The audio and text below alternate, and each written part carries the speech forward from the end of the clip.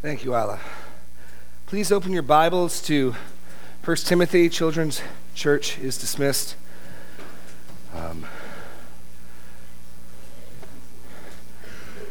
And my voice is a little weak this morning, so hopefully God will give grace and you can bear with me. We're drawing near to the end of our study through 1 Timothy. This morning, as we look at godliness and satisfaction, let's read 1 Timothy chapter 6, verses 3 to 10. 1 Timothy 6, chapter 3 to 10. Verses 3 to 10. If anyone teaches a different doctrine and does not agree with the sound words of our Lord Jesus Christ and the teaching that accords with godliness, he is puffed up with conceit and understands nothing. He has an unhealthy craving for controversy, for quarrels about words which produce envy, dissension, slander, evil suspicions, and constant friction among people who are depraved in mind and deprived of the truth, imagining that godliness is a means of gain. Now there is great gain in godliness with contentment, for we brought nothing into the world, and we can take nothing out of the world. But if we have food and clothing, with these we will be content. But those who desire to be rich fall into temptation, into a snare, into many senseless and harmful desires that plunge people into ruin and destruction. For the love of money is a root of all kinds of evils. It is through this craving that some have wandered away from the faith and pierced themselves with many pangs. Lord God, as we look at your word, Lord, I pray that you would guard us from being satisfied in anything other than you. You would guard us specifically for chasing after money and this world's possessions when we have everything we need in you. So, Lord, give grace now as we hear your word and change us into your image. In Jesus' name, amen. This section of this text is Paul's third dealing with the false teachers who are at Ephesus. So we're going to sort of go back to chapter 1 and sort of track our way through this. If you remember, Paul wrote this letter to Timothy at Ephesus precisely because he wanted Timothy to deal with and address the false teachers. He was concerned he might be delayed, and he thought it was such a priority, thought it was so important that he wanted Timothy to start without him in case he was delayed. We see that firstly in chapter 1, verse 3, as I urged you when I came to Macedonia, remain at Ephesus so that you may charge certain persons not to teach any different doctrine, nor to devote themselves to myths and endless genealogies which promote speculation rather than the stewardship from God that is by faith. And in case that sounds like Paul just wants Timothy to be the spiritual axeman, being mean and unkind, he says the aim of this charge is love that issues from a pure heart and a good conscience and a sincere faith. Certain persons, by swerving from these, have wandered away into vain discussions, desiring to be teachers of the law without understanding either what they're saying about or the things about which they make confident assertions. So here's our first look at this. Paul says it's really important for the sake of love in the body that false teaching, erroneous teaching, novel teaching be silenced. The letter of 1 Timothy in many respects authorizes Timothy to do this because we saw in previous weeks some of these teachers may in fact be elders. And Paul wants Timothy to shut it down. And so with the apostles' authority in Scripture, having an inspired letter authorizing him to do that, he's doing it. And Paul then comes back to this topic in chapter 4, verses 1 to 5. It's weaved throughout this letter. Chapter 4, 1 to 5. Now the Spirit expressly says that in latter times some will depart from the faith by devoting themselves to deceitful spirits and the teachings of demons, through the insincerity of liars whose consciences are seared, who forbid marriage, require abstinence from foods that God created to be received with thanksgiving by those who believe and know the truth. For everything created by God is good. Nothing is to be rejected if it is received with thanksgiving, for it is made holy by the word of God in prayer. And so here we learn a little further about these teachings, these myths, these genealogies are leading to what we call asceticism, which is the belief that treating your body harshly somehow results in holiness. There are certain traditions where people would flagellate themselves and whip themselves in some way of accruing credit or favor with God. Here, you're not eating certain things. You're forbidding anything that brings physical pleasure, marriage, and an austere life. And Paul says that's from demons. That's not from God. He goes on the rest of the passage and talks about a godly discipline, not that we're to be hedonists running after every earthly pleasure, in fact, which is what we're going to address today. And then in this final passage in chapter 6, he takes one more charge at them. The passage sort of folds in half. The first 3 verses, 3, 4, and 5, dealing with these teachers. And then as the topic of greed and money comes up, it hinges into the second point about Paul wanting to guard Timothy and guard the Ephesian church from covetousness and greed. So we're going to work through our 2 points. First, false teachers, part 3. And then we'll deal with godliness plus contentment equals great gain. Now in the Greek, verses 3 to 5 is one long conditional sentence, and it takes the form of an if-then. So the first half is verse 3, if such and such a situation is true, and we'll look at that first, then verses 4 and 5 are true also. Just one long conditional sentence. So we're first going to look at the identification of the false teachers. Your first blank is identification. Identification. And he identifies these teachers positively and negatively, what they do and what they don't do. And so we read that if anyone is teaching a different doctrine, and this is the word didaskalos, different doctrine, other doctrine. It may be a word that Paul even coined. It only occurs here and in chapter 1, verse 3 in the entire New Testament. It's just different teaching. They're bringing forward new things. And there's always in the church people who are willing to write books and bring forward new teachings. It seems like we're constantly, if you read the newspapers, new people have brought forward new things, whether it's the new gospel of Thomas or whatever. There's always new teachings coming forward. And so that's what these men are known by. They're teaching new things. But moreover, they're also rejecting or not holding to the sound words of our Lord Jesus Christ and the teaching that accords with godliness. So they reject healthy words. Literally, the sound words are healthy words. These are novel, strange doctrines. And he defines them 2 ways. These healthy words are first and foremost of our Lord Jesus Christ, and secondarily, the teaching leading to godliness. So what we've got are men who are on the one hand bringing forth something new, something novel, something unheard of. On the other hand, they're not they're not making much of the sound words of our Lord Jesus Christ and the teaching that leads to godliness. So what is being referenced by that? Well, the sound words of our Lord Jesus Christ would probably refer to the Gospels and even much of the New Testament. It can mean of as in about, words of Jesus, or it could just mean the words Jesus spoke. Either way, we're talking about the Gospels. We're talking about the New Testament. They're not holding to that. These are not Christ-centered teachers. They're majoring on their minor point. They're majoring on their genealogy, their strange teaching. And in doing so, they are not holding fast to Christ. I just recently, someone emailed me a blog to read, and it was exactly what was going on. There was this new secret teaching, and what it was doing is actually undermining the virgin birth of Jesus. It's nothing new. It happens all the time.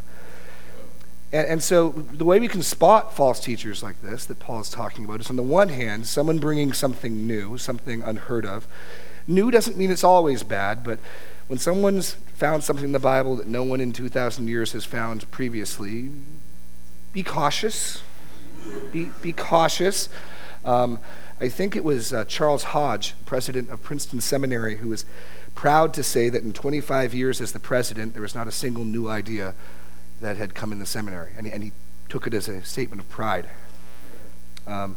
So be careful for something new, some secret thing no one's ever seen before. I mean, I'll hear him out, but some caution should go off. Simultaneously, watch out for people whose teaching doesn't center on Jesus, doesn't put Jesus front and center, doesn't make it about him. Martin Luther has this great quote. He says, "I have found and noted in all histories of the whole Christian church that all those who have maintained the central doctrine of Jesus Christ in its integrity have remained safe and sound in the true Christian faith. Although they erred and sinned in other respects, yet they were finally saved, for if anyone stands firm and right on this point, that Jesus Christ is true God and true man, all other articles of the Christian faith will fall into place for him and firmly sustain him." That's a good quote.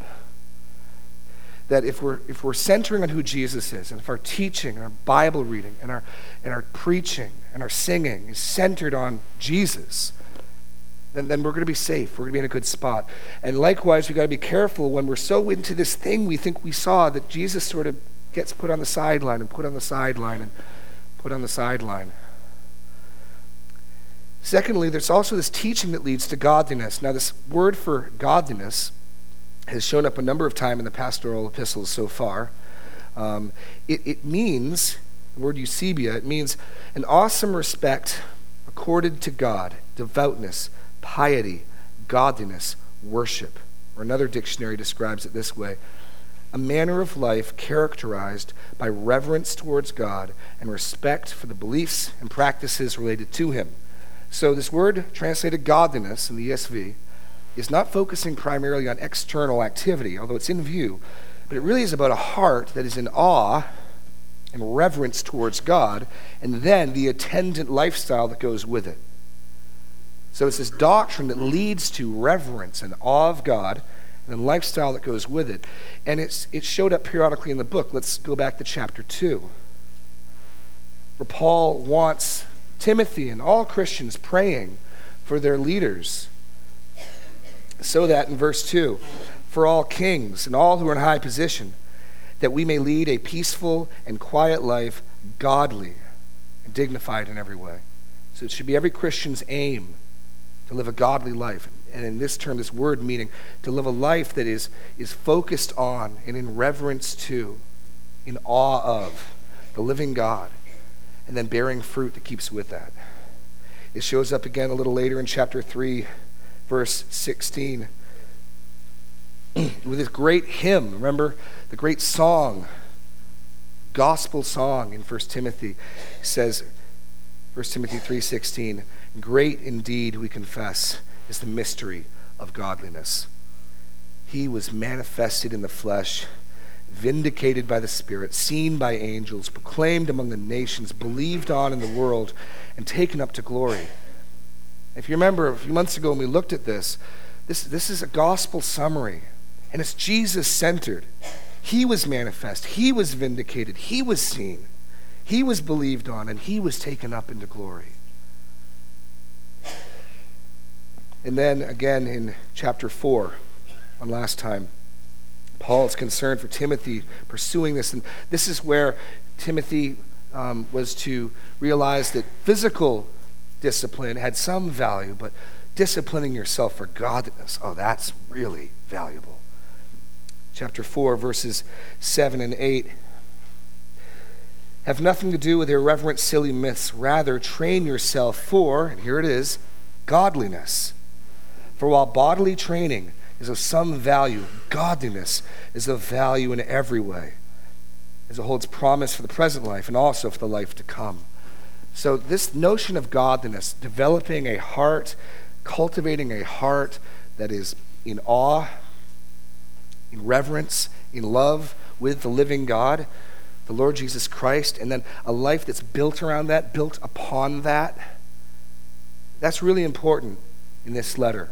It's really important for Paul to get across to Timothy, and so consequently teachers that aren't concerned with that aren't concerned with lifting God up so that people would be in awe of him.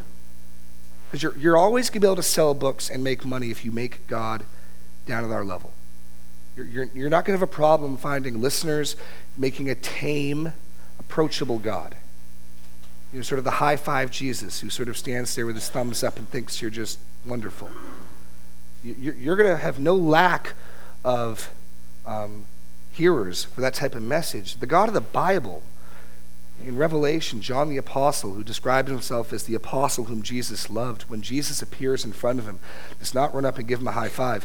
He falls down on his face as if dead, because he is in the presence of the living God, no longer humbled, no longer glory revealed, but now glorified. And so an awe and a reverence for God is something we want to cultivate, and teaching should lead us towards that. So we can identify these false teachers positively in what they are teaching, new, strange doctrines, and what they are not teaching. They are not centering on Jesus, and they are not teaching people to reverence and awe and worship God. There's no shortage of teaching that puts man at the center of the stage. It puts man as the measure of all things, and all things exist for us. And the gospel sort of becomes, there's this lonely God up in heaven, and he made these wonderful people like you and me, and heaven just wouldn't be complete without us.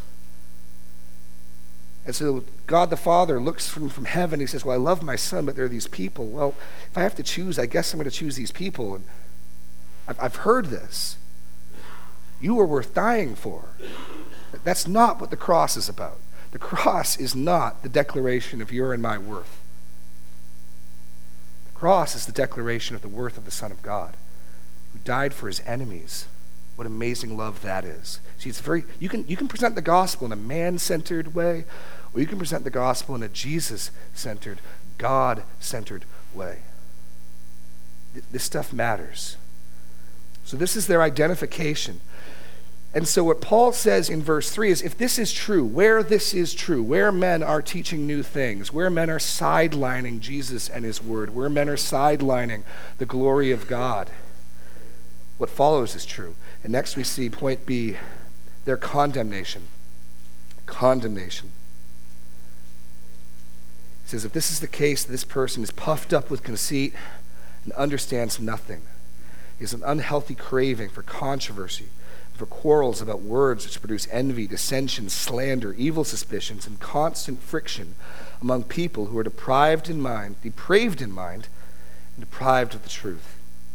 And so this judgment, this consequence comes down in two sets, moral and relational, and spiritual and mental.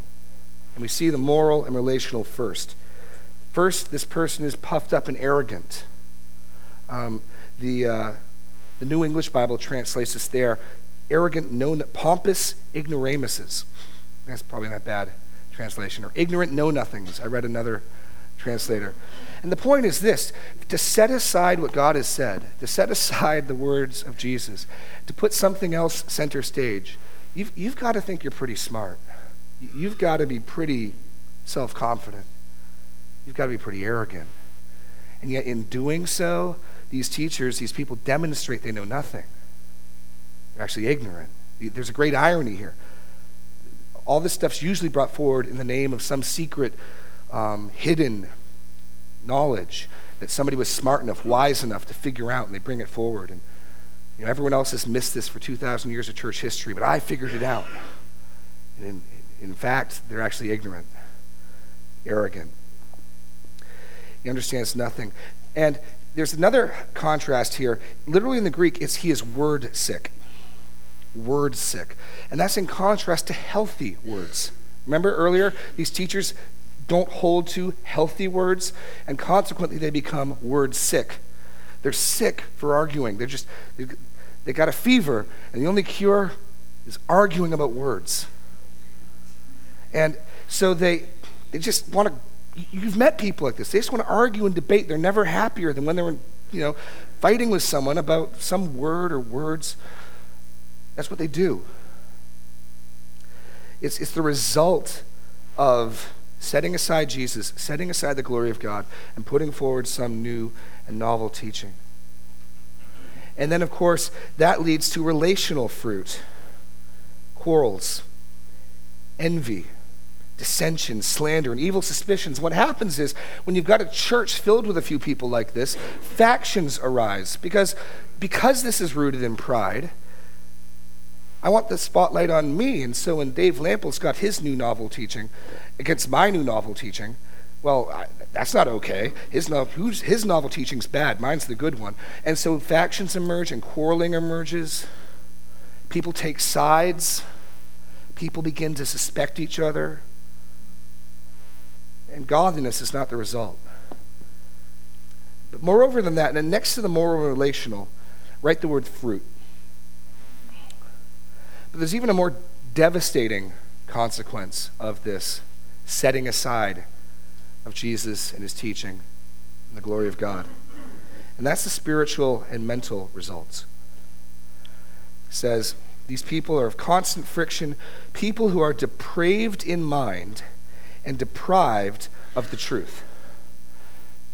And what he's saying is this: these are people who, just as in chapter 4 we saw, these are people who have seared their consciences.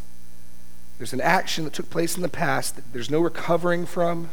It's got a permanent consequence of a seared, dead, lifeless conscience. It's the same verb tense, the perfect tense, which is a past action completed with present results. These people, due to what they have done, are now in a state of having a corrupt mind. It's a permanent effect. Not only are they in a corrupted mind, but they are now robbed of the truth. And it's a sad statement. It indicates that these were people who probably made a good start. These are people who at one time had the truth, perhaps even preached and taught the truth. And it's frightening, but if you look through a lot of today's sort of false teachers, most of them started out pretty okay. There's a guy up in Michigan who started out okay, and most recently is off the reservation. But these people start out okay. They start out with the truth, and then because they're promoting their novel teaching, the consequence is not only do they become arrogant, not only do they become conceited, not only do they become quarrel and word sick, but God in judgment gives them over to a depraved mind.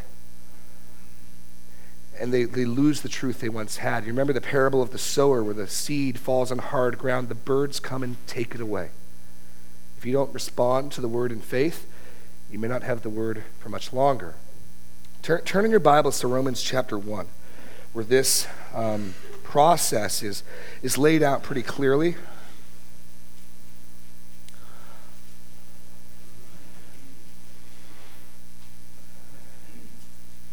Because the big point is this: what we do with truth matters.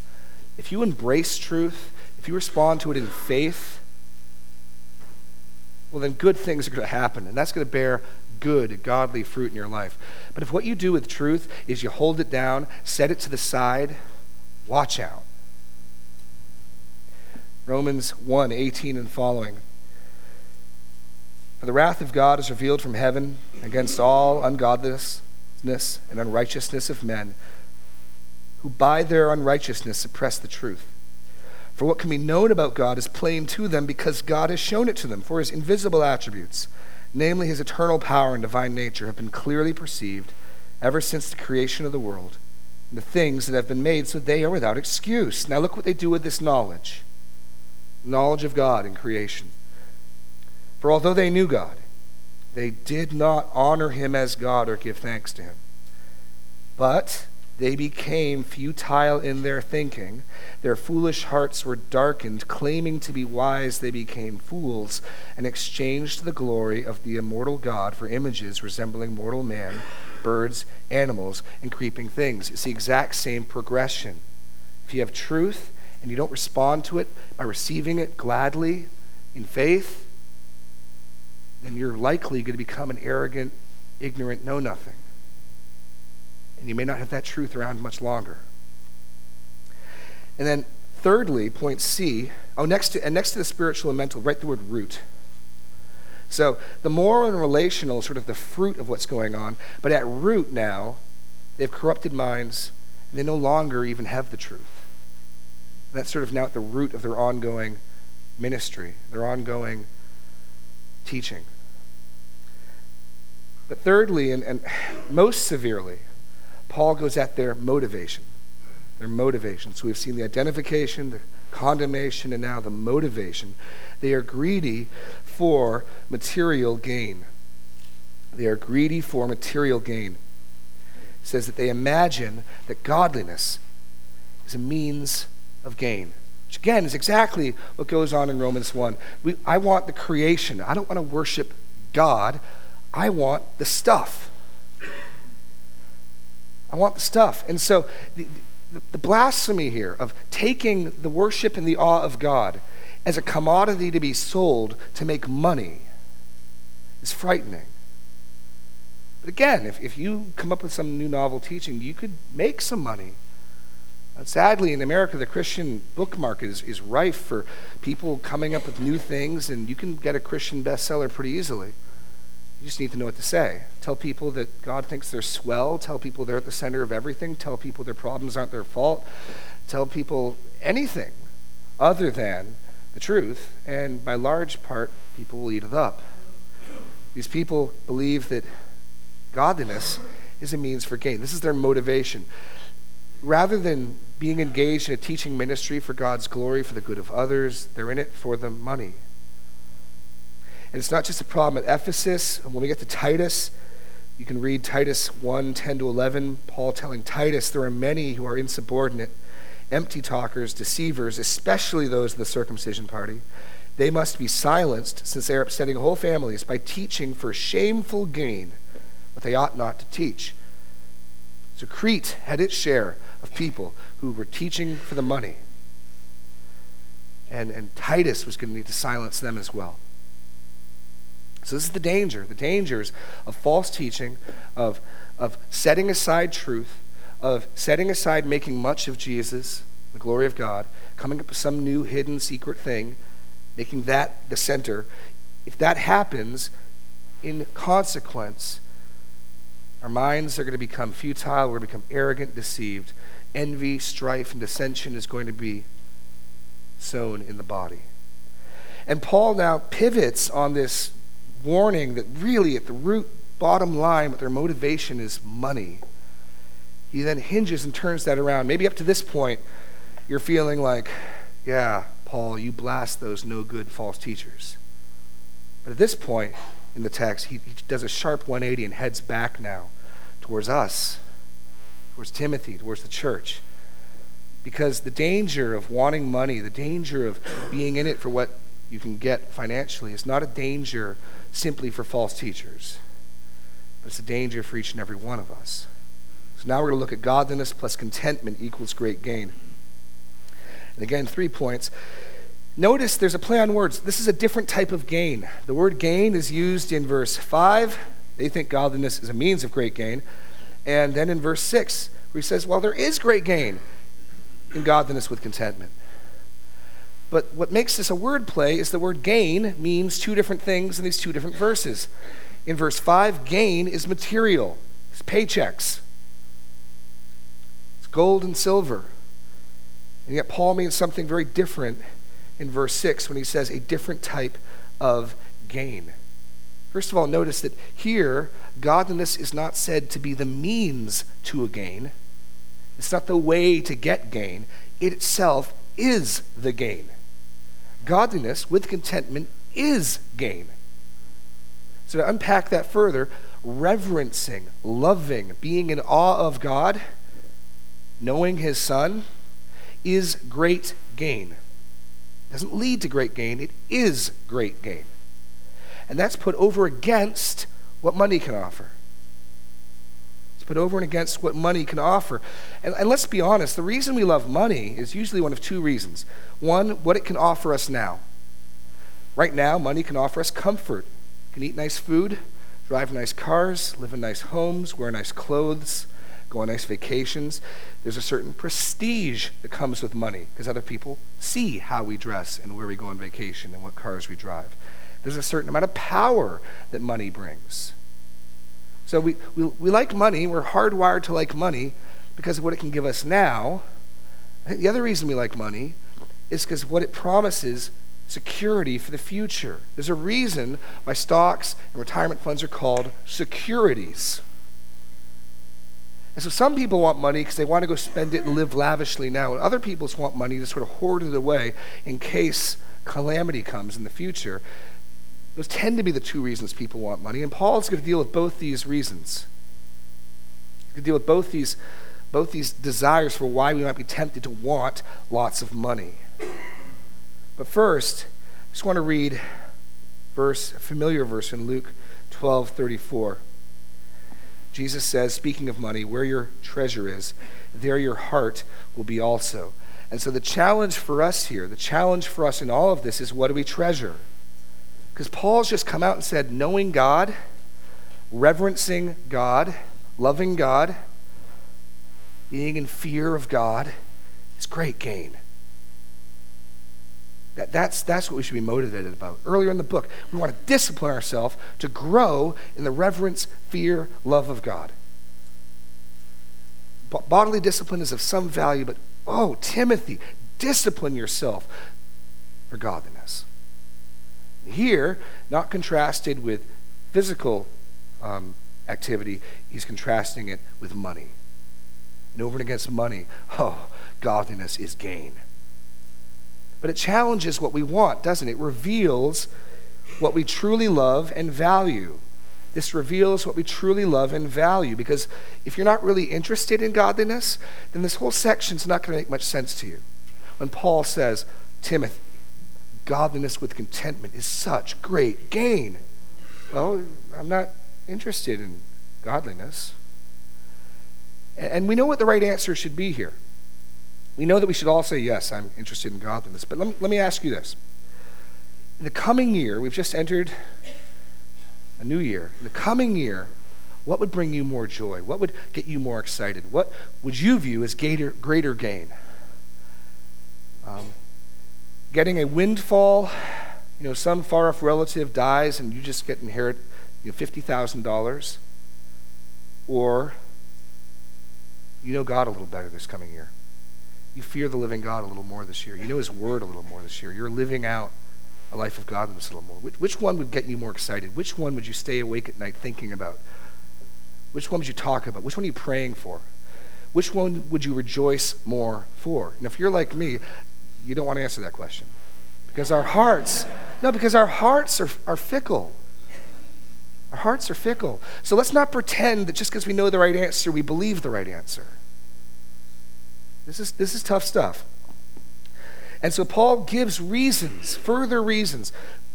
Point B, verses 7 and 8. The argument from mortality. The argument from mortality.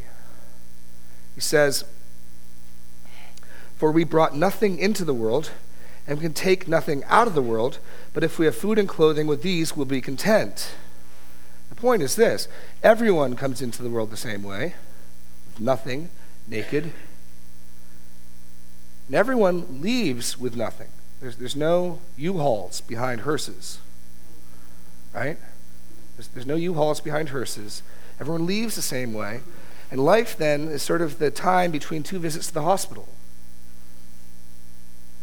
And what Paul's assuming here is an eschatological view that sees eternity, life with God in heaven, and it sees what a short time this is on earth. And in light of that, how foolish is it to stockpile things on this earth that you can't keep, where moth and rust destroy, when we could be pursuing things that yield eternal results in heaven.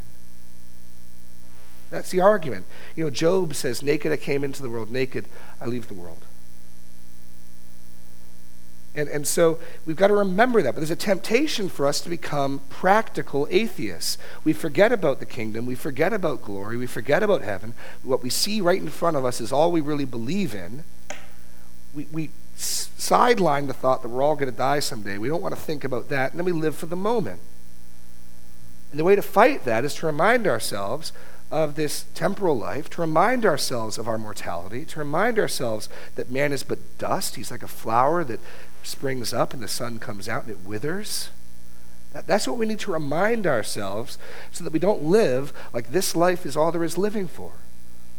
So we don't live like having the most stuff is what matters. The person who dies with the most toys wins. Get all you can all you get, sit on the can. Is a line I've heard before. And you fight back against that with the truth that we're all going to die. None of us are taking any of this with us. None of us came into the world with any of this. And there's a life after this, where the crowns, the rewards, the treasure that we store up there lasts forever. That's the way Jesus reasons. We got to learn contentment, to be content with what we have, which is hard because each and every one of us is tempted to think, if only I had this one thing.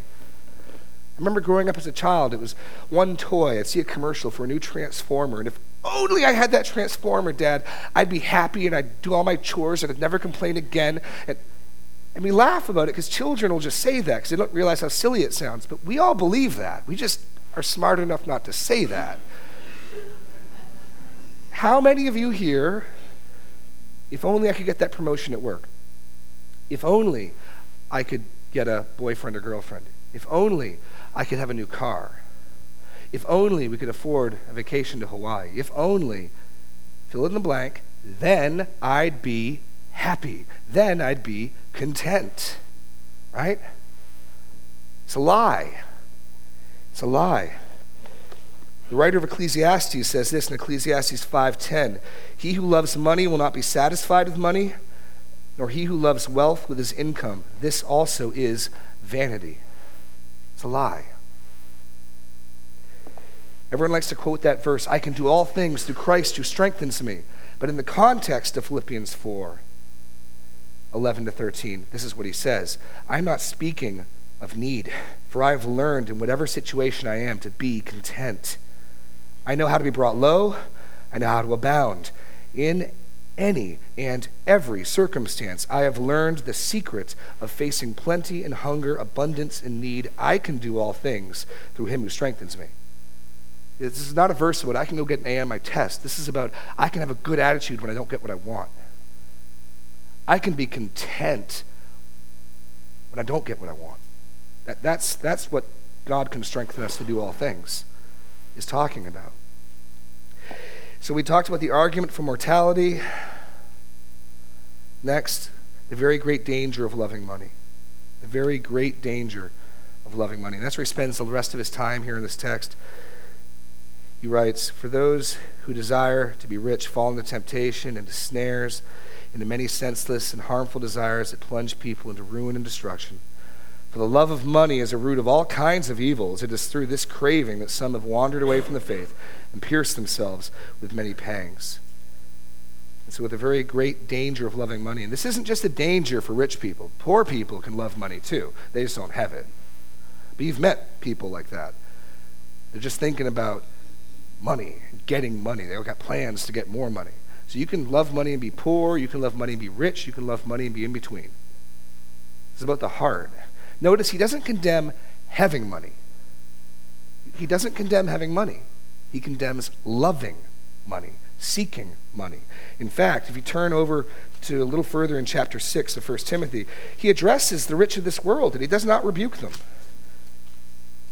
In chapter 6, he says, verse 17, "As for the rich in this present age, charge them not to be haughty, not to set their hopes on the uncertainty of riches, but on God, who richly provides us with everything to enjoy. They are to do good, to be rich in good works, to be generous and ready to share, thus storing up treasure for themselves as a good foundation for the future, so that they may take hold of that which is truly life." So he doesn't rebuke you for being rich. And we'll get to that in 2 weeks. If you do have money, well, how do you honor God with that? This is about the desire for money, the seeking for money, the pursuing of money, the dreaming of money, and the things that money can buy. And so he describes it in a few ways. First, as sinking slowly to ruin and destruction. Those who desire to be rich fall into temptation, to a snare, and many senseless and harmful desires. So when we stray off the path of pursuing Christ, to pursue things, it's like the devil set up a trap for us. And we can fall into this snare. Because the way we work with money and with all idolatry is you pursue the idol for what the idol can do for you. You see, if you're a Canaanite and you're worshiping, Ashtaroth or whatever, you're doing it because you want it to rain. You want kids. You want crops. Whatever it is you want. Your goal is to get something, to manipulate this idol to give you what you want.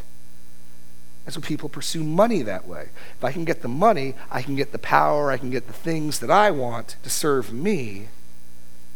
But it doesn't work that way. Because according to Luke 16:13, Jesus says, no slave can serve two masters. He will either hate the one and love the other, or he'll be devoted to the one and despise the other. You cannot serve God and money. See, there's an enslaving quality to money. And so what initially begins going to it for what you can get actually flips on its head where you're the one enslaved. See, you thought the money was working for you. You thought the money was doing what you wanted it to do. And eventually, as your heart gets given over to this, you're the one on the end of the strings. And you've seen people like this. You know, I'm sure many of you watched A Christmas Carol or read the story sometime over Christmas. And there's a picture of a man who loves money, and he's not happy. It's not giving him things. Ebenezer Scrooge is not a joy-filled person. He is a slave to that which he serves. There's an enslaving quality to money. And if we give our hearts to it, if we start to stray and wander, we will become ensnared. And it bears, next, all types of evil and bad fruit. Now, it's not that money is the root of all evil, but all types of evil. We can think of some sins that don't come from a love of money. The fall wasn't about money. But you think about the things people will do for money. They'll lie for money. They'll steal for money. They'll covet. Some people murder for money, take advantage of people for money, and for the things money can buy. There's all types, there's no limit to the amount of evil that will come from people's coveting and desiring of money and things. It's a fountain that spews forth all types of bad fruit. It's probably a proverb here that Paul is quoting. This love of money is the root of all types of evil. And then, sort of coming back full circle, point 3 here, verse 10, he goes back to the false teachers and he says, through craving this, some have wandered away from the faith. Now the some are clearly these false teachers who are in it for the money. The warning is, don't become like them. They just wander away from the faith. Just wander away. And the irony here is that by wandering away, chasing after this prize, they pierce themselves with many pangs. See, Jesus was pierced for our sins. These people are pierced for their desires. It's a terrible irony. They abandon the pursuit of the pierced one, Jesus Christ, the living God. And in pursuing what they think promises them pleasure, what they think promises them security, they actually become pierced themselves with many sorrows. Just to ask you, the people with the most money, are they the happiest people that you know? Of all your friends, of all your relatives, the people who have the most material possessions, are they the most joy-filled, content? It's not usually the case. There are exceptions, but it's not usually the case. I just want to close. Open your Bibles to Hebrews 13. Because mostly we've been looking at this notion that pursuing money for what it can get you is not going to satisfy you. But there's another reason, like I said, that we love money. It promises us security. It promises us protection when the bad times come. And again, we're not saying it's wrong to have money. But don't trust in it. Don't love it. Don't seek it. And there's a wonderful promise in the book of Hebrews I want to close with. Hebrews 13:5.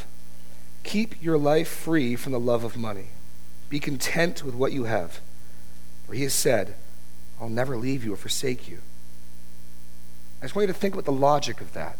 He gives a command. It's the same command we just read. Don't love money, be content. And then he gives a reason. Because he's not going to leave you. Now what's the implied logic? The implied logic is this. At least for these people. The reason they're tempted to love money is in their heart of hearts they wonder, will God be around for me tomorrow? Or am I going to have to look out for myself?